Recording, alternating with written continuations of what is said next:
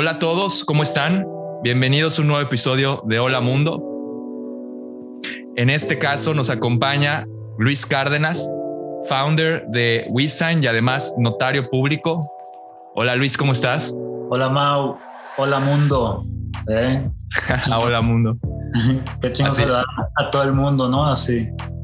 Sí, digo, Hola Mundo es lo que escriben pues, los programadores cuando estamos aprendiendo a programar. Es la primera frase que imprimimos, ¿no? En las pantallas.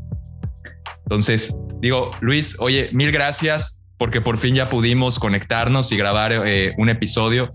Te tengo que confesar que desde que vi, no recuerdo si fue en LinkedIn, pero desde que vi contenido de ustedes de WeeSign me llamó mucho la atención y fue cuando contacté a gente del equipo de ustedes para entender más el producto y pues ver cómo nosotros en la empresa podemos distribuirlo, ¿no? Porque realmente WeeSign como producto de firmas digitales, pues es algo que ya en otros países es algo muy normal desde hace varios años y pues yo creo que no estamos a nada de la adopción masiva de este tipo de soluciones en países como México y probablemente en toda Latinoamérica, ¿no? Entonces, felicidades, es sumamente interesante lo que están construyendo ustedes. Y bueno, ahorita en este episodio, pues vamos a entender y aprender un poquito más de cómo funciona WeeSign, los beneficios, un poco el contexto dentro del que se mueve y pues lo que salga en nuestra plática, ¿no? Oye, Luis, normalmente iniciamos pues tú contándonos tu historia como emprendedor, contándonos tu historia como profesionista y pues ¿cuál ha sido el recorrido y el camino que has llevado para llegar hasta donde estás hoy con WeeSign? Que yo creo que pues ya eres una persona muy sencilla, humilde, pero yo creo que WeeSign es una startup dentro de México que la está rompiendo, ¿no? Entonces, ¿cuál fue el camino y el recorrido que has llevado para llegar ahorita a donde estás? Pues güey, pues me puedo ir, a veces me acuerdo de cosas que hacía de chiquito, güey, o me puedo ir a mis años de estudiante, cabrón. O sea, viendo hacia atrás, yo me acuerdo, y todavía en mi casa encuentro libros que de chiquito rayaba. Y esto no sé si se los he contado a alguien. Los llenaba de firmas, cabrón. O sea, si tú revisas libros míos o cuadernos viejos, están todos firmados, güey. Y están todos firmados, güey, porque andaba tratando de falsificar las firmas de mis papás para los reportes del colegio, imagínate, cabrón, ¿no? Entonces, desde aquel entonces, pues me di cuenta de lo fácil que era falsificar una firma, cabrón. ¿Cuántos reportes de la escuela no firmé así? Y luego, pues, también mi papá como notario público, pues yo lo veía. ¿Y qué hace tu papá? Pues firma ese vato, ¿no? ¿Qué dice el hijo de un notario público, no? O sea, chiquito que ve a su papá en la oficina pues, firmando, ¿no? Pues, ¿qué hace? Pues firma, ¿no?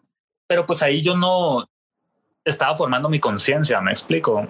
Estaba muy pequeño, pero está muy padre voltar hacia atrás y ver eso, ¿no? Porque esto me lo recordé ahora que regresé a vivir con mis papás y vi todos los libros que tenía de pequeño. Están todos firmados, cabrón.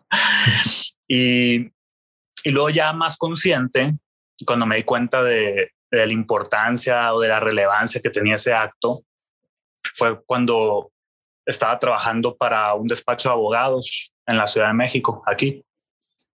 Y pues yo era pasante, ¿no? Ponía traje, corbata, me peinaba. Aquí estamos hablando más o menos qué año. Estamos hablando de hace 9 años, cabrón, más o menos. Como 10, 9 años. Soy medio malón para las fechas, pero como 9, 10 años. Okay. Y pues yo estaba en el área de Project Finance, de M&As, de Capital Markets, de gobierno corporativo también. Y un día mi ex jefe en aquel entonces me pidió que lo ayudara a recabar una firma, güey. y, y yo no tenía carro en aquel entonces. Yo me movía en transporte público aquí en la Ciudad de México, y esta firma era en el Pedregal y medio me da flojera todo el tema de pues del Pedregal, ¿no? Porque es muy difícil el transporte público ahí, puras casas, no está tan sencillo, ¿no? Y pues dije, no, pues ¿por qué tengo que ir, no? Seguramente puedo encontrar alguna herramienta para recabar la firma. Y fue cuando busqué en mi computadora una herramienta para hacerlo. Y ahí fue cuando conocí pues una de las empresas líderes en la industria de firma digital. Y fui con mis jefes para proponerle esa solución. Y me dijo, güey, estás bien mal. Me lo dijo con otras palabras, pero si estamos en público, no las voy a repetir. Y yo le dije, pero ¿por qué no? O sea, ¿por qué no podemos usar esta herramienta? Y me dijo, pues porque esa herramienta no es legal en México. Y yo dije, órale. Y pues ya, fui, recabé la firma, regresé al despacho, abrí mi sistema de time billing, metí mis horas de mensajero de lujo y ¡pum! ¿No? $200, $160. Si tu hora estaba en $80 de pasante, ¿no? Y fue cuando dije, no mames, cabrón. ¿Qué onda, no? Y me puse a investigar por qué la solución esa no cumplía con la legislación en México. Y me llevé la sorpresa de que la firma electrónica sí estaba regulada en el país. O sea, las mismas leyes que hoy la regulan ya existían hace 15 años o 10 años, antes de que yo me diera cuenta, hace 15 años incluso. No han cambiado, o sea, han cambiado mínimamente, ¿no? Es como ahora todos usamos Zoom. ¿Y por qué no lo usamos antes? Pues quién sabe, ¿no? Pero Skype, ¿desde cuándo existe? O sea, tú dime, ¿no? Y pues me llevé esa sorpresa de que sí estaban reguladas, pero tenían determinadas technicalidades que tenían que cumplir para que las mismas puedan ser atribuibles en juicio. Y lo leí, lo investigué y no hice nada. Me entró por un oído, me salió por el otro. Y ya yo seguí ahí en la ruedita, trabajando para el despacho, haciendo mi carrera legal, todo ese show. Hasta que me cansé de ser abogado y decidí darme un break. En ese break me fui a tomar fotos por el mundo, me puse a viajar, retomé mi hobby de la fotografía y me empezó a ir bien, cabrón, en la fotografía. Y me empezaron a contratar pues marcas, empresas, agencias para que les hiciera sus lookbooks de la temporada. Y pues yo tenía que recabar autorizaciones de imagen de los modelos, autorizaciones de imagen del real estate en donde llevaba a cabo las sesiones de fotos. Tomé fotografías a los atletas olímpicos para una marca deportiva y tenía que firmar cosas, cabrón.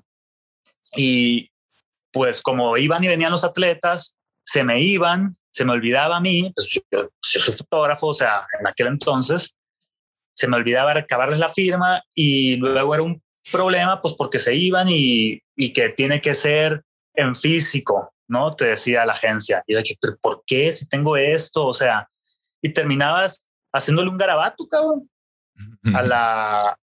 por el modelo. O sea, obtenía el consentimiento del modelo, le decía, oye, puedo firmar por ti esta madre porque me lo están pidiendo en físico, es una tontería que te lo envíe por mensajería, me explico. Y yo con la evidencia, ¿no? De que me estaba dando su consentimiento.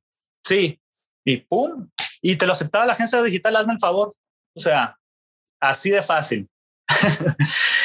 y llegó un momento en el que dije, bueno, la fotografía de igual forma empecé a desenamorarme de ella cuando lo empecé a hacer más como un trabajo, cabrón, porque llegaban determinados clientes que me decían cómo tomar las fotos y eso a mí no me gustaba.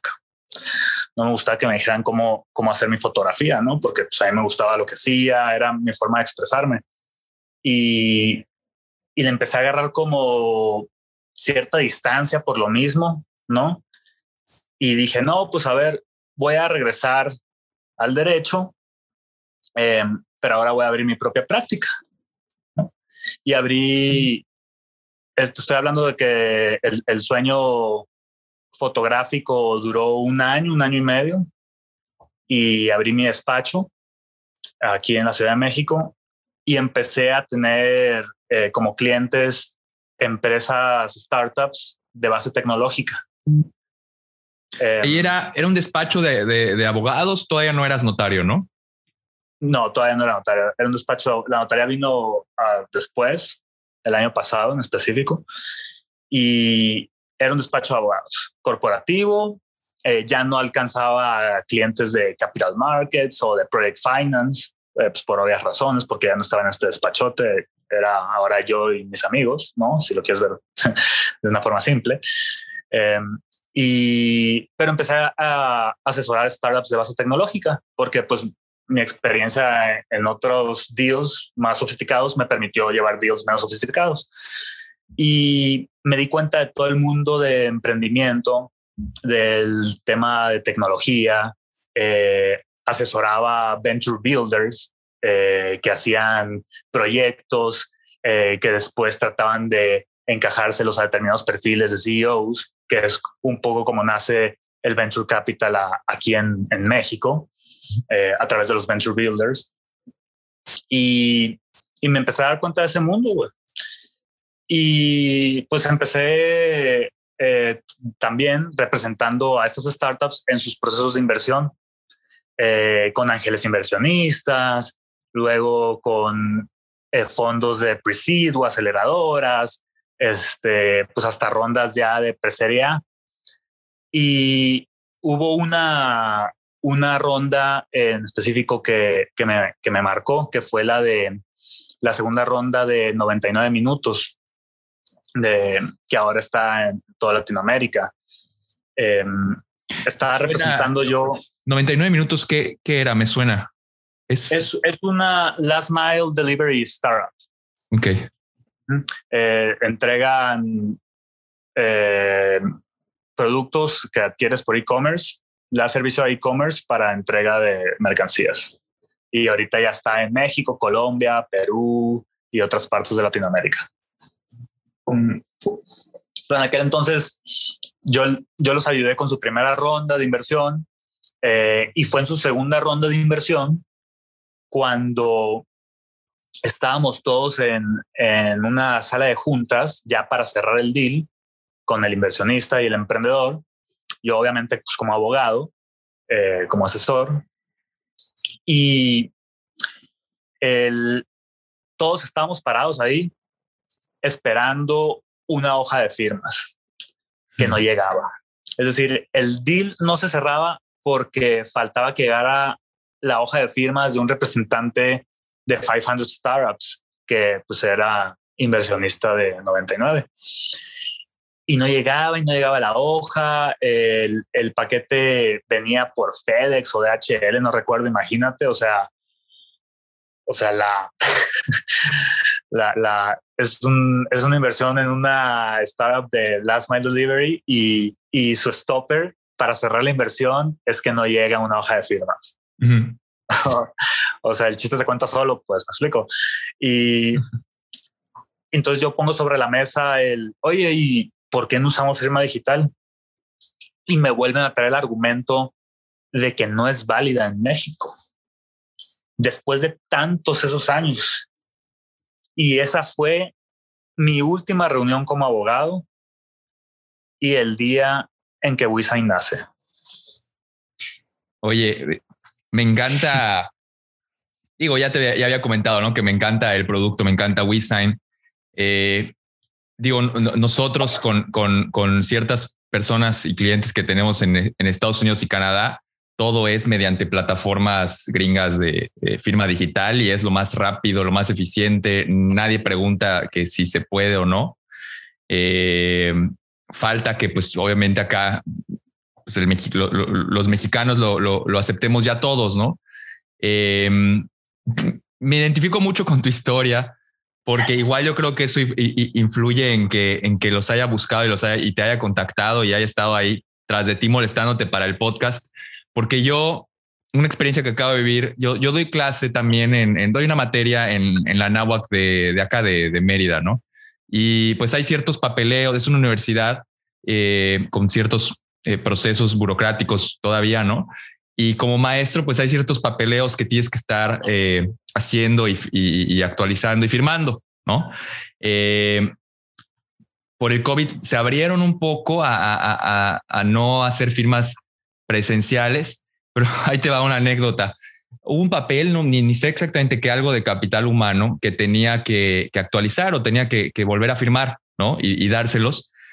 Pues me llega el correo de que, oiga maestro, le falta este papel, tiene que imprimirlo, firmarlo, escanearlo. No, perdón, tienes que imprimirlo, firmarlo con tinta azul y dejarlo en el buzón de la universidad, que la universidad está a las afueras de la ciudad. Y pues todo seguimos en COVID, todo es higiénico, seguro, lo dejas en el buzón y listo, ¿no? Y yo estuve dale y dale de que, oye, lo puedo firmar en mi iPad y te lo mando con tinta azul, es lo mismo, lo puedo firmar con algo, una firma digital, o sea, lo puedo escanear, no, tiene que ser físico porque no lo está aceptando la red de universidades y no sé qué rollo, ¿no? Entonces, pues bueno, después de como 3 semanas de intentar, de hacerme pato, pues ya encontré un espacio y fui, porque además yo no tengo impresora ya, o sea, yo no tengo impresora, no imprimo nada.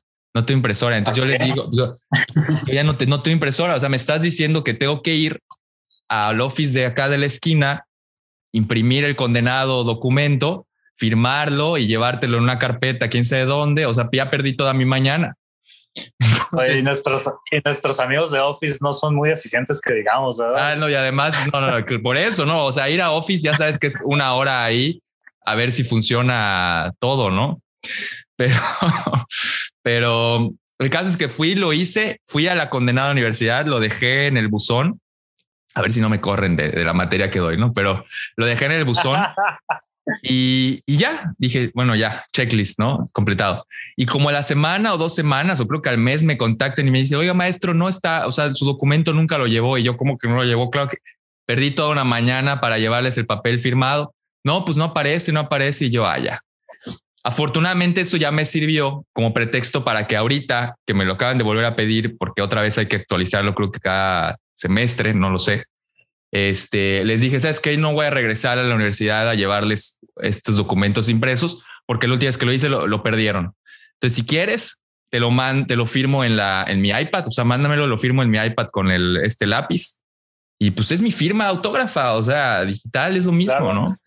No Exacto. Puedo imprimirlo, firmarlo y escanearlo porque no tengo impresora y porque pues es lo mismo que lo firme en mi iPad. Obviamente, a ver, estoy hablando de que obviamente WeeSign y plataformas como WeeSign es un nivel arriba de firmar en el iPad, ¿no? Por el tema del certificado, que ahorita pues nos puedes explicar un poquito más. Pero pues bueno, el punto es justo eso que comentas, ¿no? O sea, esta mentalidad de la firma autógrafa física, pues tiene que ya eliminarse de la cabeza de la gente, porque además no es más seguro, o sea, es todo lo contrario, es menos seguro que casi cualquier otra cosa, ¿no? Que casi cualquier otra forma de identificar nuestra, ¿no? O sea, ¿cuál es el punto de una firma? Pues validar que eres tú, ¿no? Validar que sí eres tú como persona, ¿no? Mira, yo creo que está más fácil enviar documentos por paloma mensajera que todo el proceso que te está pidiendo la universidad, te lo juro. Pero es bien interesante eso que mencionas, porque sí existe un arraigo en la conciencia de las personas respecto de la firma, de lo que es y de lo que debe ser. Y fíjate, la firma al final del día no es más que una forma de expresar tu consentimiento, tu voluntad, ¿no? Y si nos ponemos así estrictos, legales, como les gustan a muchas personas, porque es un tema que raya en lo legal, el consentimiento, como te lo pide la legislación mexicana y te lo ha pedido desde 1928, desde que se publicó la legislación civil y mercantil, que está basada incluso en el código de Napoleón Bonaparte, más viejo todavía, cabrón. Dice que el consentimiento se puede expresar de dos formas: de forma expresa o tácita, ¿no? Y la forma expresa es aquella que puede ser por escrito o por signos inequívocos, ¿no? La tácita también por signos inequívocos. Es decir, si te digo, oye, Mauricio, ¿aceptas firmar este documento que te estoy enviando y que estoy proyectando en esta pantalla? Y tú me haces así, es decir, mueves tu cabeza hacia arriba, hacia abajo. Eso es una firma, cabrón. Estás expresando tu voluntad. Ahí hay un contrato ya legal, exigible, ¿no? Entonces, la firma, pues, fue una práctica, es una práctica hoy en día, y nos encontramos, pues, en el proceso de transformación digital que a muchos les duele, muchos no lo entendemos, o hay otros a los que se les facilita. Pero pues eso es desde un análisis más legaloide, ¿no? De acuerdo. Súper interesante.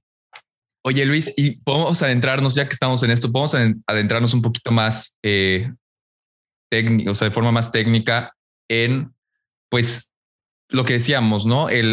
Las e-firmas, pues tienen la firma. Yo me he topado con plataformas, de hecho, WeeSign es una, que pues tú ya realmente la firma, te dan la opción de firmar si quieres con con tu pad o con el Apple Pencil o lo que sea, o te da la opción de simplemente typear tu nombre, porque realmente lo que importa ya no es el dibujo, sino el certificado que se crea con la estampa de hora, creo que el IP y ciertos detalles por ahí. ¿Nos podrías explicar un poquito más sobre eso y cómo eso valida que pues realmente eres tú quien está firmando, y cómo eso hace que pues sea más difícil falsificar esta firma que pues una firma autógrafa física en un papel, ¿no? Claro, sí.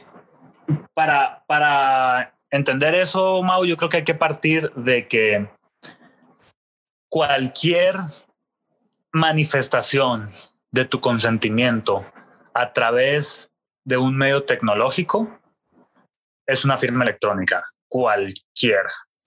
O sea, el PIN que le pusiste en el café que te compraste en la mañana, eso es una firma electrónica. El correo en el que tu cliente aceptó una propuesta de trabajo y que te dice estoy de acuerdo, eso es una firma electrónica. El garabato que tú hiciste desde tu iPad o desde a PDF para enviárselo es más, el que hiciste en Paint, cabrón, o sea, y se lo enviaste, eso es una firma electrónica, ¿no? Y hay niveles de firma electrónica y todas, absolutamente todas son válidas y exigibles en juicio, todas. Ahora, hay elementos adicionales que tú le puedes agregar a cualquier firma electrónica. Y cuando digo firma electrónica aquí, si es firma digital, firma electrónica, potato, o sea, el tecnicismo te va a variar de país, de Latinoamérica, de la ley, según sea el caso, pero para estos efectos vamos a tratarla como igual. Y les puedes agregar elementos adicionales como capturar el IP, capturar la geolocalización, validar el correo electrónico, validar un celular, y eso te va a dar mayores elementos para que el juzgador, en caso de controversia, pueda atribuir esa firma a determinada persona, ¿no? Y pues está también las firmas, la e-firma del SAT, ¿no? Que si bien tiene una presunción a favor en una construcción que se hace de la ley, de varias leyes, ojo, no te garantiza el uso de esa firma que la persona que lo utilizó es quien realmente firmó. Es decir, que el titular de esa firma electrónica fue el que la usó. porque esa firma del SAT pues son archivos que se pueden perder, te los pueden robar, que las personas se los dan a otras personas. Entonces, pues nunca puedes garantizar eso. Ahora hay elementos adicionales como tecnologías para verificar la identidad de las personas, para revisar documentos de identidad, para correr procesos de biometría facial, para correr procesos de prueba de vida, para revisar incluso antecedentes en registros gubernamentales, que te permiten atribuirle todavía más elementos a las firmas electrónicas, ¿no? A cualquiera que estés usando. Claro. Entonces, al final del día cuentas con mucho mayores elementos que aquella que está firmada en papel. Es decir, ya ni siquiera las puedo comparar, pues, la de papel con electrónica, porque no puedes comparar un bocho con una Suburban y ese es el caso, ¿no? Claro, una firma digital hoy en día ya podría tener, como dices, biometría facial, tu huella dactilar, el IP, hora, fecha, correo y pues el garabato tu igual. Voz. ¿Y el qué? Tu voz, o sea, tu voz. lo que tú quieras. Claro, tu voz, los bancos. Tu iris. Uh-huh. Tu iris, claro. Y además, pues le puedes poner también el garabato, ¿no? Que hacemos en físico por si hace falta, ¿no? Pero, oye, Luis, no, es sumamente interesante. Y bueno, cambiando un poquito más el tema, digo, una de las razones por las que igual me llama mucho la atención, pues el promover y empezar a utilizar e implementar en soluciones digitales la e-firma en México, que aún falta mucho. O sea, todavía hay muchas empresas, procesos gubernamentales, procesos pues de todo tipo que siguen exigiendo firma física. Mismo yo tengo proveedores, tengo proveedores que me exigen el papel firmado. Tengo colaboradores en todo México y pues les tengo que mandar el papel para que me firmen de forma física porque mi proveedor y la gente no se ha actualizado en ese sentido, ¿no? O sea, no me quieren aceptar todavía que me lo firmen de forma digital, ¿no? Pero bueno, ese es otro tema.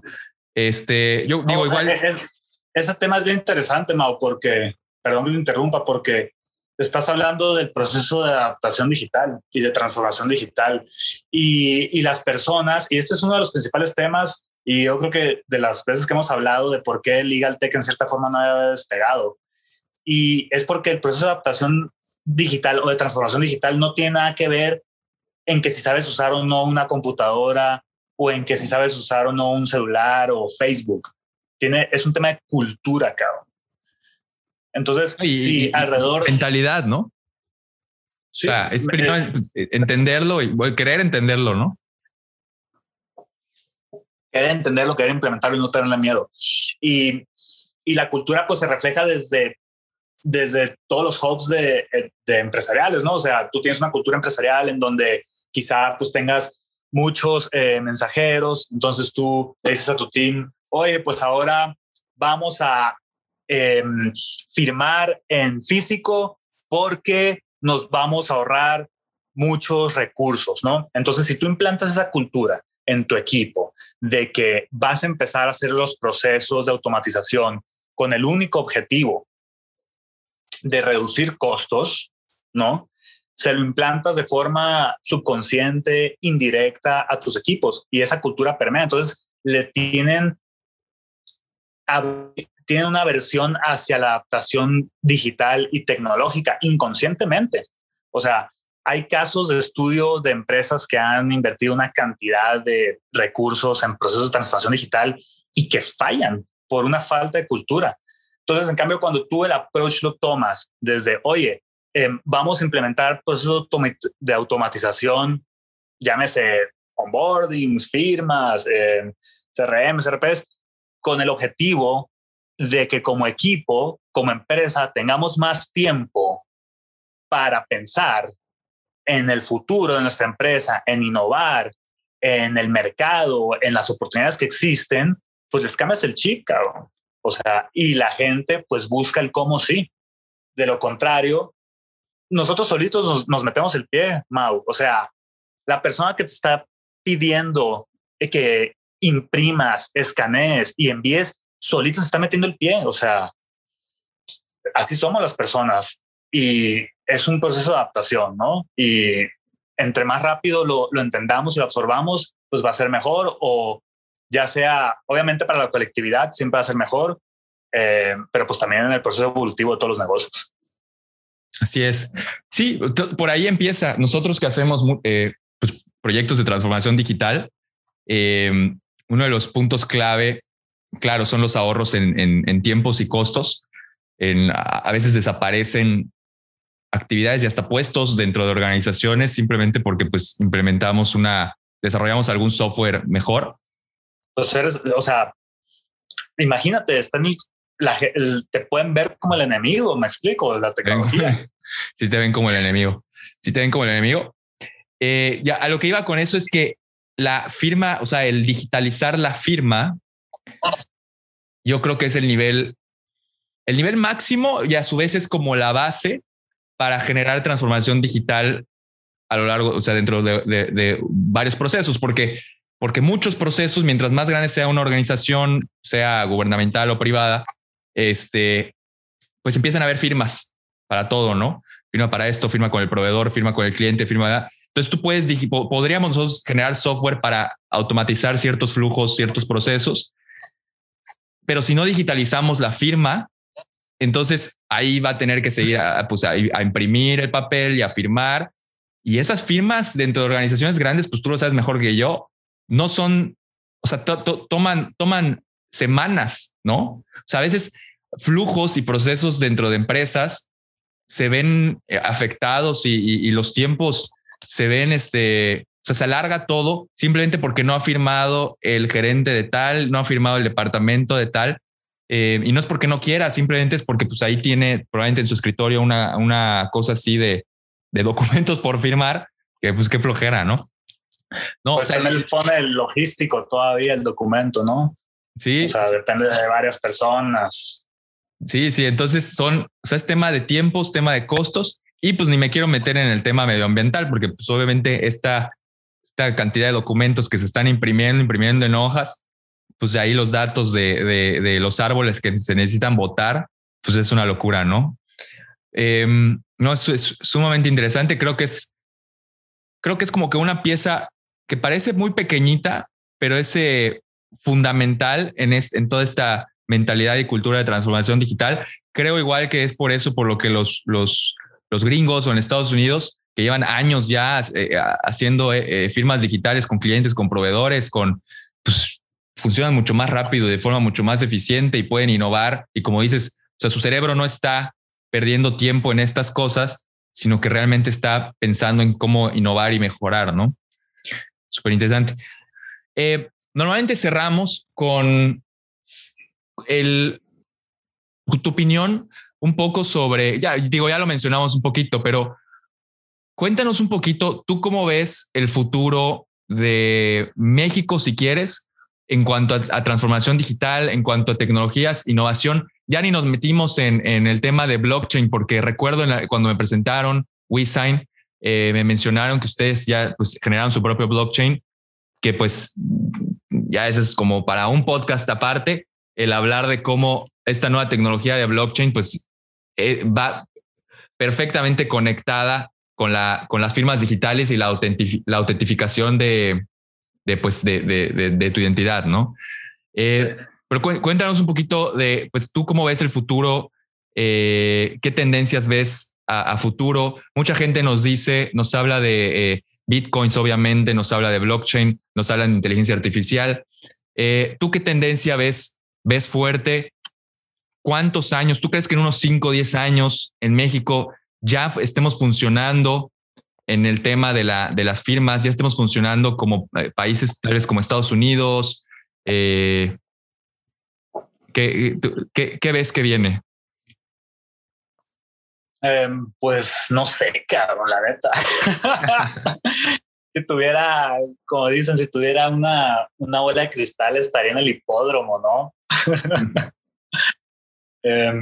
Pero fíjate, veo tendencias yo creo que el tema de transformación digital englobando, como decías tú hace ratito, la firma solamente es un eslabón, no muy importante, porque pues no es para menos, es el nacimiento de un documento, pero antes hay todo un mundo y después hay todo otro mundo dentro de la vida de un documento. Pero el proceso de transformación digital que engloba pues firma, onboardings, automatización de flujos, de procesos, nube, validación, ciberseguridad, se va a seguir desarrollando así como se está haciendo hoy en día, con un punch bastante importante dentro de los siguientes 2 a 3 años. Obviamente va a permear más en los negocios tecnológicos, en las grandes ciudades, en los hubs de tecnología que se están formando, y va a continuar porque también, o sea, por otra parte, no sé si sepas, este año 2021 rompió el récord de venture capital, de inversión en la historia. Entonces, todos estos pools de dinero que están entrando al mercado, pues van a empezar a exigir esos resultados que se van a empezar a generar, pues una vez que se ataquen todas esas oportunidades de transformación tecnológica que existen, ¿verdad? Y tú lo vas a ver desde la coast. Estoy seguro que tú también lo estás viviendo de las conversaciones que hemos tenido. Y pues que, por cierto, también aprovecho para decir que estoy muy impresionado con el desarrollo de la coach y cómo han hecho las cosas. Felicidades, cabrón. Y mi pregunta es más para ti entonces, güey, porque yo veo un cachito, tú lo ves de una forma más integral, tú tienes una perspectiva pues todavía más amplia del sector en el que yo estoy, pero pues en el sector en el que yo estoy, pues nosotros obviamente nacimos con un DNA de blockchain, ¿no? ¿Por qué? Pues porque es una tecnología, o sea, ni siquiera tengo que describir las ventajas que tiene contra las certificaciones que hacen los PCCs autorizados por la Secretaría de Economía. Pues no tiene nada que ver, es mucho mejor la tecnología blockchain para realizar ese proceso. Pero pues la ley así te lo pide, ¿no? Pero pues las leyes no son para siempre. Y ya ni me acuerdo en qué estaba acá. De las tendencias, digo, tal vez estaría interesante que nos hables, que va muy de la mano con WeeSign y las firmas, con este nuevo concepto de los contratos inteligentes sobre blockchain, ¿no? O sea, en blockchain automáticamente, si yo te vendo a ti un Bitcoin bueno, no sé si la palabra sea vender, pero pues si yo te doy un Bitcoin mío a ti, ¿no? Pues ahí automáticamente se genera en el blockchain ese contrato, o bueno, ese bloque que es inmutable, que es único, y pues todas estas características que tiene blockchain, ¿no? Entonces, naturalmente el blockchain es contratos inteligentes, ¿no? O sea, la cadena de bloques está formando una secuencia de contratos inteligentes que a su vez, pues es lo que están haciendo con WeeSign, ¿no? Tal vez WeeSign es como sacar a la superficie, pues esto que está pasando, ¿no? En el Internet con las interfaces que ustedes manejan, ¿no? Sí, definitivamente blockchain es una tendencia que viene al alza. ¿Por qué? Pues porque es muy útil. O sea, se presta para hacer muchas cosas que antes pues, son y todavía realizadas por los humanos. Y pues ya sabes cómo nos tardamos en evolucionar los humanos. Darwin dijo que nos tardamos no sé cuántos millones de años. Y pues tú dime cuántos dijo Moore o la ley de Moore, ¿no? Cada cuánto evolucionan los sistemas. O sea, es mucho más rápido que nosotros, obviamente. Y inteligencia artificial es otra tendencia muy importante. NFTs también es una tendencia pues, importante. De hecho, nuestros contratos son NFTs como tales, ya que los tokenizamos dentro de una blockchain. No pública por temas de transaccionalidad, pero pues sí con los algoritmos diferentes, ¿no? Cuando son privadas o públicas. Entonces, yo veo por ahí tendencias, por lo menos para lo que está viendo WeeSign, hacia dónde va WeeSign. Y pues sí, la firma es solo el comienzo de una oportunidad gigantesca que existe en temas de legal tech, de automatización, de procesos, de inteligencia artificial, de blockchain, de NFTs. Excelente. Pues ahora sí, Se nos acabó el tiempo, Luis. Definitivamente te voy a invitar para una siguiente grabación en unos meses para que no te aburras de nosotros.